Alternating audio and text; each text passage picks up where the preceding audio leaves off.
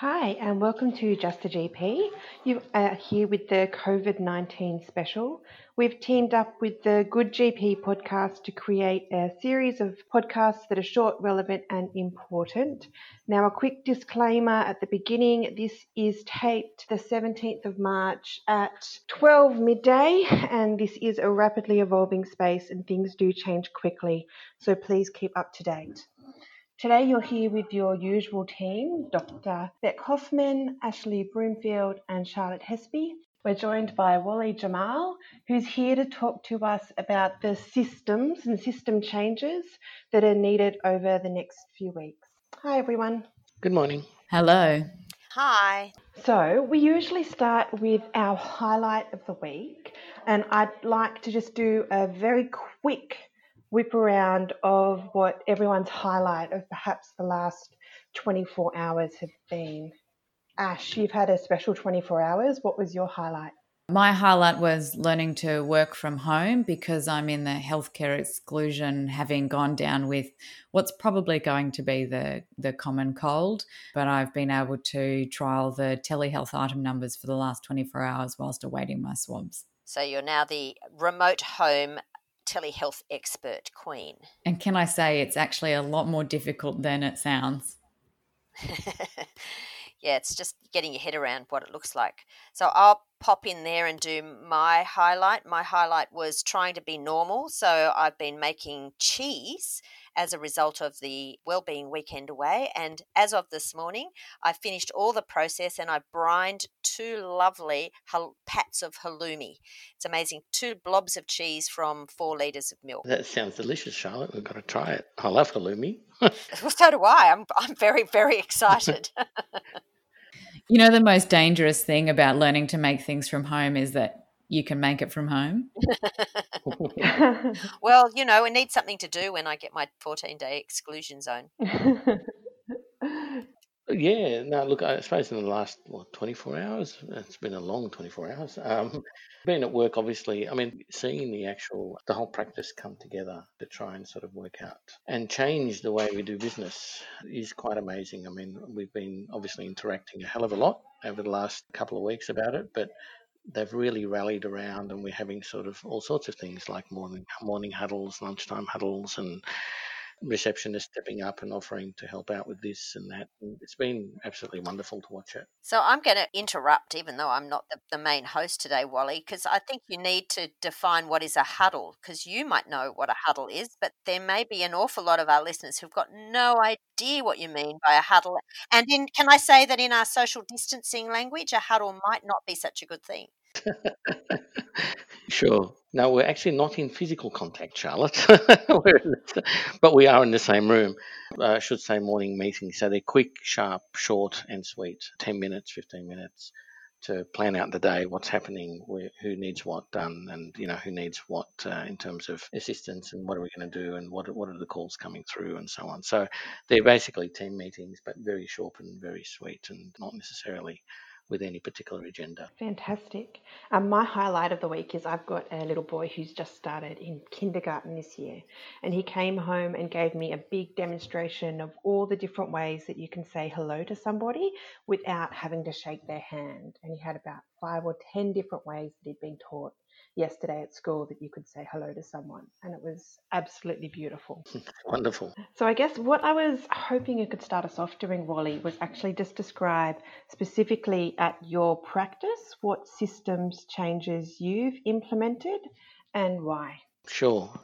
Well, it's a work in progress, like everybody, isn't it? Really, we can't really say that we've hit the mark on anything but change. So our practice, again, just to recap, is moderate-sized practice. We've got capability of about 7 or 8 full-timers, made up of various part-time doctors and full-time doctors and staff and reception team and so on, and nurses. So we've got a couple of people off, so we're a bit short at the moment, but nevertheless, we're busy like everybody fielding calls. So it was very evident right from the beginning that this will change the way we work. So for us, we've come together and decided that, we're very glad to have the use of telehealth item numbers. We've been a little bit used to treating patients remotely insofar as we're a healthcare home and we've got 300 patients enrolled. So for the last couple of years now, those 300 patients haven't been restricted to any particular face-to-face model. They obviously still come in, but we do treat them remotely. Up to yesterday, we had not really embraced video consultations. We've done a lot of email and telephone consultations. So over the weekend, our senior doctors and partners and I came together and we've worked out a couple of things. We've taken it right from the front desk when and how and who should come into the practice. So we've decided that over the next 3-4 weeks, we're going to ramp things up so that we envisage that 1 in 3 of our patients would not have to come in and will be treated remotely. And to get to that point, it really does mean changing the workflow completely. So we've drawn up and testing as we speak a triage protocol that the receptionists embark on, asking patients what they're coming in for, asking patients, triaging them as to their, COVID-19 risks, their chronic disease risks and why they're coming in. And then going down the pathway of offering them a telephone or video consultation if the patients feel that's apt to do so. And if they need any physical examination, they need to come in. So it depends a little bit about the patient, but we are screening out high-risk COVID patients and referring them directly for testing or treating them over the phone or video. To do that, we've had to, bring everyone together and see how they feel, and we're adapting that. We've made 1 or 2 adaptations in the last 24 hours.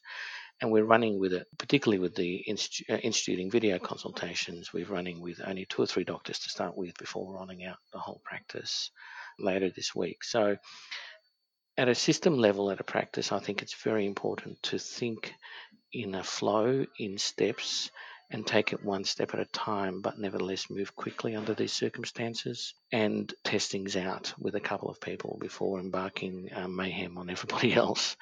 It's very easy to jump in and just do it. That's how we're trained. That's how we work. But it's very important to step back and take a big picture view of what you're trying to achieve and why, and then taking little steps and instituting flow charts to flow in the workflow to make incremental but nevertheless rapid changing and tests throughout the system of the practice.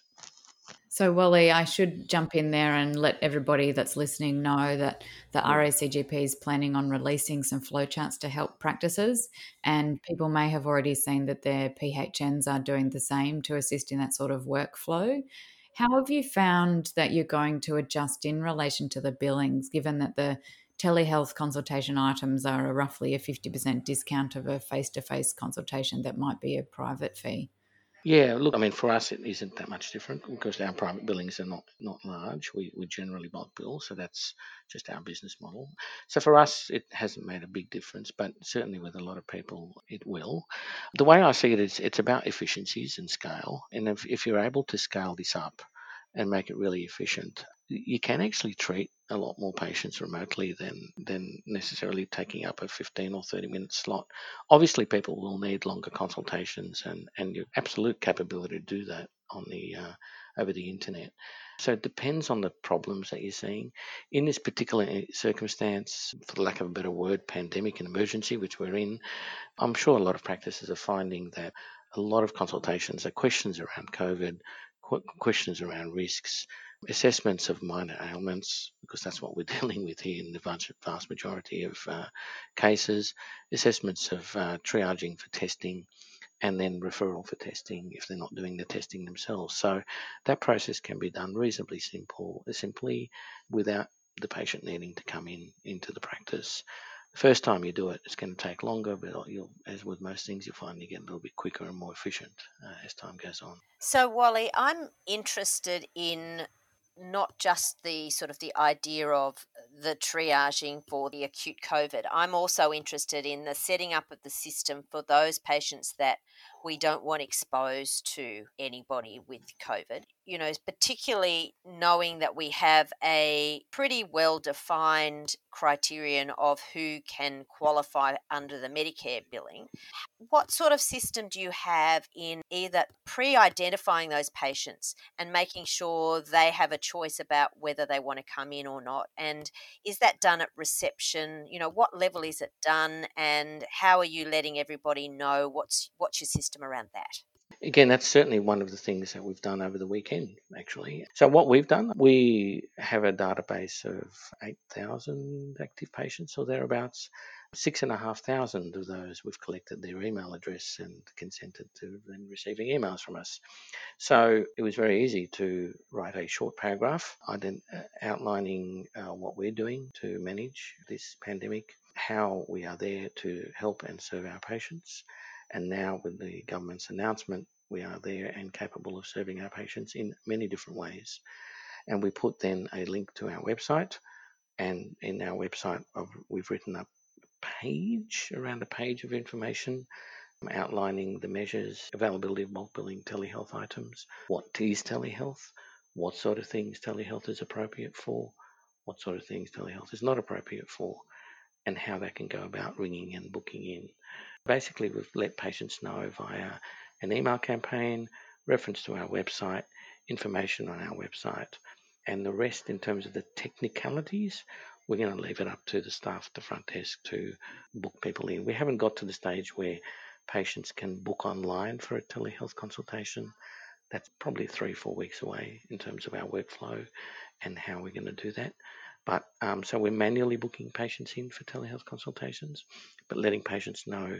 In fact, if you want a lesson in systems, I wrote the email and sent it out on the weekend on Sunday night. Kind of forgot to tell my receptionist because they didn't obviously check their emails over the weekend. So we hadn't reached our huddle yet. And at 8:10, the first patient rang in and said, "Yes, I'll have that, please." She said, "What are you talking about?" So, yes, so we had to work quickly on Monday morning to fill everybody in. Yes, so lesson number X is make sure everyone on the team knows what you've just done. Exactly. I'm particularly interested in specifics of what you're actually using to do your telehealth and why you've chosen to do it that way. Okay, sure. Look, we're still testing it. Literally, this is day 2. There's a company aptly called CoView. Don't laugh. That is their actual name, which they had long before COVID. Pre-existing? Yeah, pre-existing. Yes, how good's that? CoViu. Look them up. They're an Australian company, and a couple of hitches that we're still trying to sort out, but it works really, really well. All the patient has to do is you can text or email them a link from reception. They enter a reception waiting room, are answered by reception, put back into the waiting room, and then transferred to the doctor's room. It's that simple. And as long as you have an internet and camera and sound on your device, you can conduct consultations that way. Obviously, it's not for everybody. I mean, you need to choose your person. Obviously, telephone's the easiest by far. But actually, there's a lot of benefit in seeing the patients, live on camera, seeing their expression, looking, how you can tell how someone looks just by looking at them sometimes in terms of how sick they are. But there's a lot to add by adding video. There really is. And I'm a big fan already. Practices using a different one, but sounds similarly very easy. And it's amazing how all the GPs are all just going, "Oh, wow, this is so easy." And ours is called GP Consults. And you get on gpconsults.com.au. Again, at this point in time, while we're trialing it, it's free for us to use as a platform. We just on our web browser put in their phone number, it's an SMS to their mobile phone, and then they click on the link and it goes in. And you can actually message backwards and forwards if there's any issues from the web browser to the phone. Look, I think there is going to be a lot out there. It's a matter of go and find one. But the nice news is so far, and I think universally, I have heard nothing but that those platforms are actually really easy to use. Yeah, I think the ones that are medically designed are designed with adequate security and they're kind of in terms of a workflow of a consultation. I mean, you could use Zoom and all sorts of things. I mean, look, there's a lot of worry about security, and that's a real worry. Obviously, the essential things are that they adhere to Australian privacy principles, that the servers are preferably on Australian soil, and that the video isn't recorded or stored anywhere. So that really is probably, to me, one of the 3 most important questions that I had to go through. Where are you based? What do you store? What don't you store? And how secure are the interfaces? So the ones that are medically based, from what I've seen, work well in that workflow. Business-based video platforms probably work reasonably well, but the usual casual ones, they're just not built for consultations. So the advice being make sure it meets the security guidelines, that you've got the privacy that you need, and preferably meeting Australian security standards and Australian based as always where we can. Yeah, it's exactly the same principles as any other electronic communication, whether it's video or whatever. There are sort of certain minimum sort of guidelines, and as long as they have on there that we abide by the Australian privacy principles and don't collect information and what information they collect and how they use it, they're the crucial things that you need to worry about. Great. So at the end of a podcast, we usually like to wrap up with our Pearl of the Week. So Charlotte, you've given us your Pearl of GP Consult being the web browser you recommend people to go and have a look, and we'll add that to the show notes. And Wally, you're using CoView as your resource in your workplace, and that's working really well.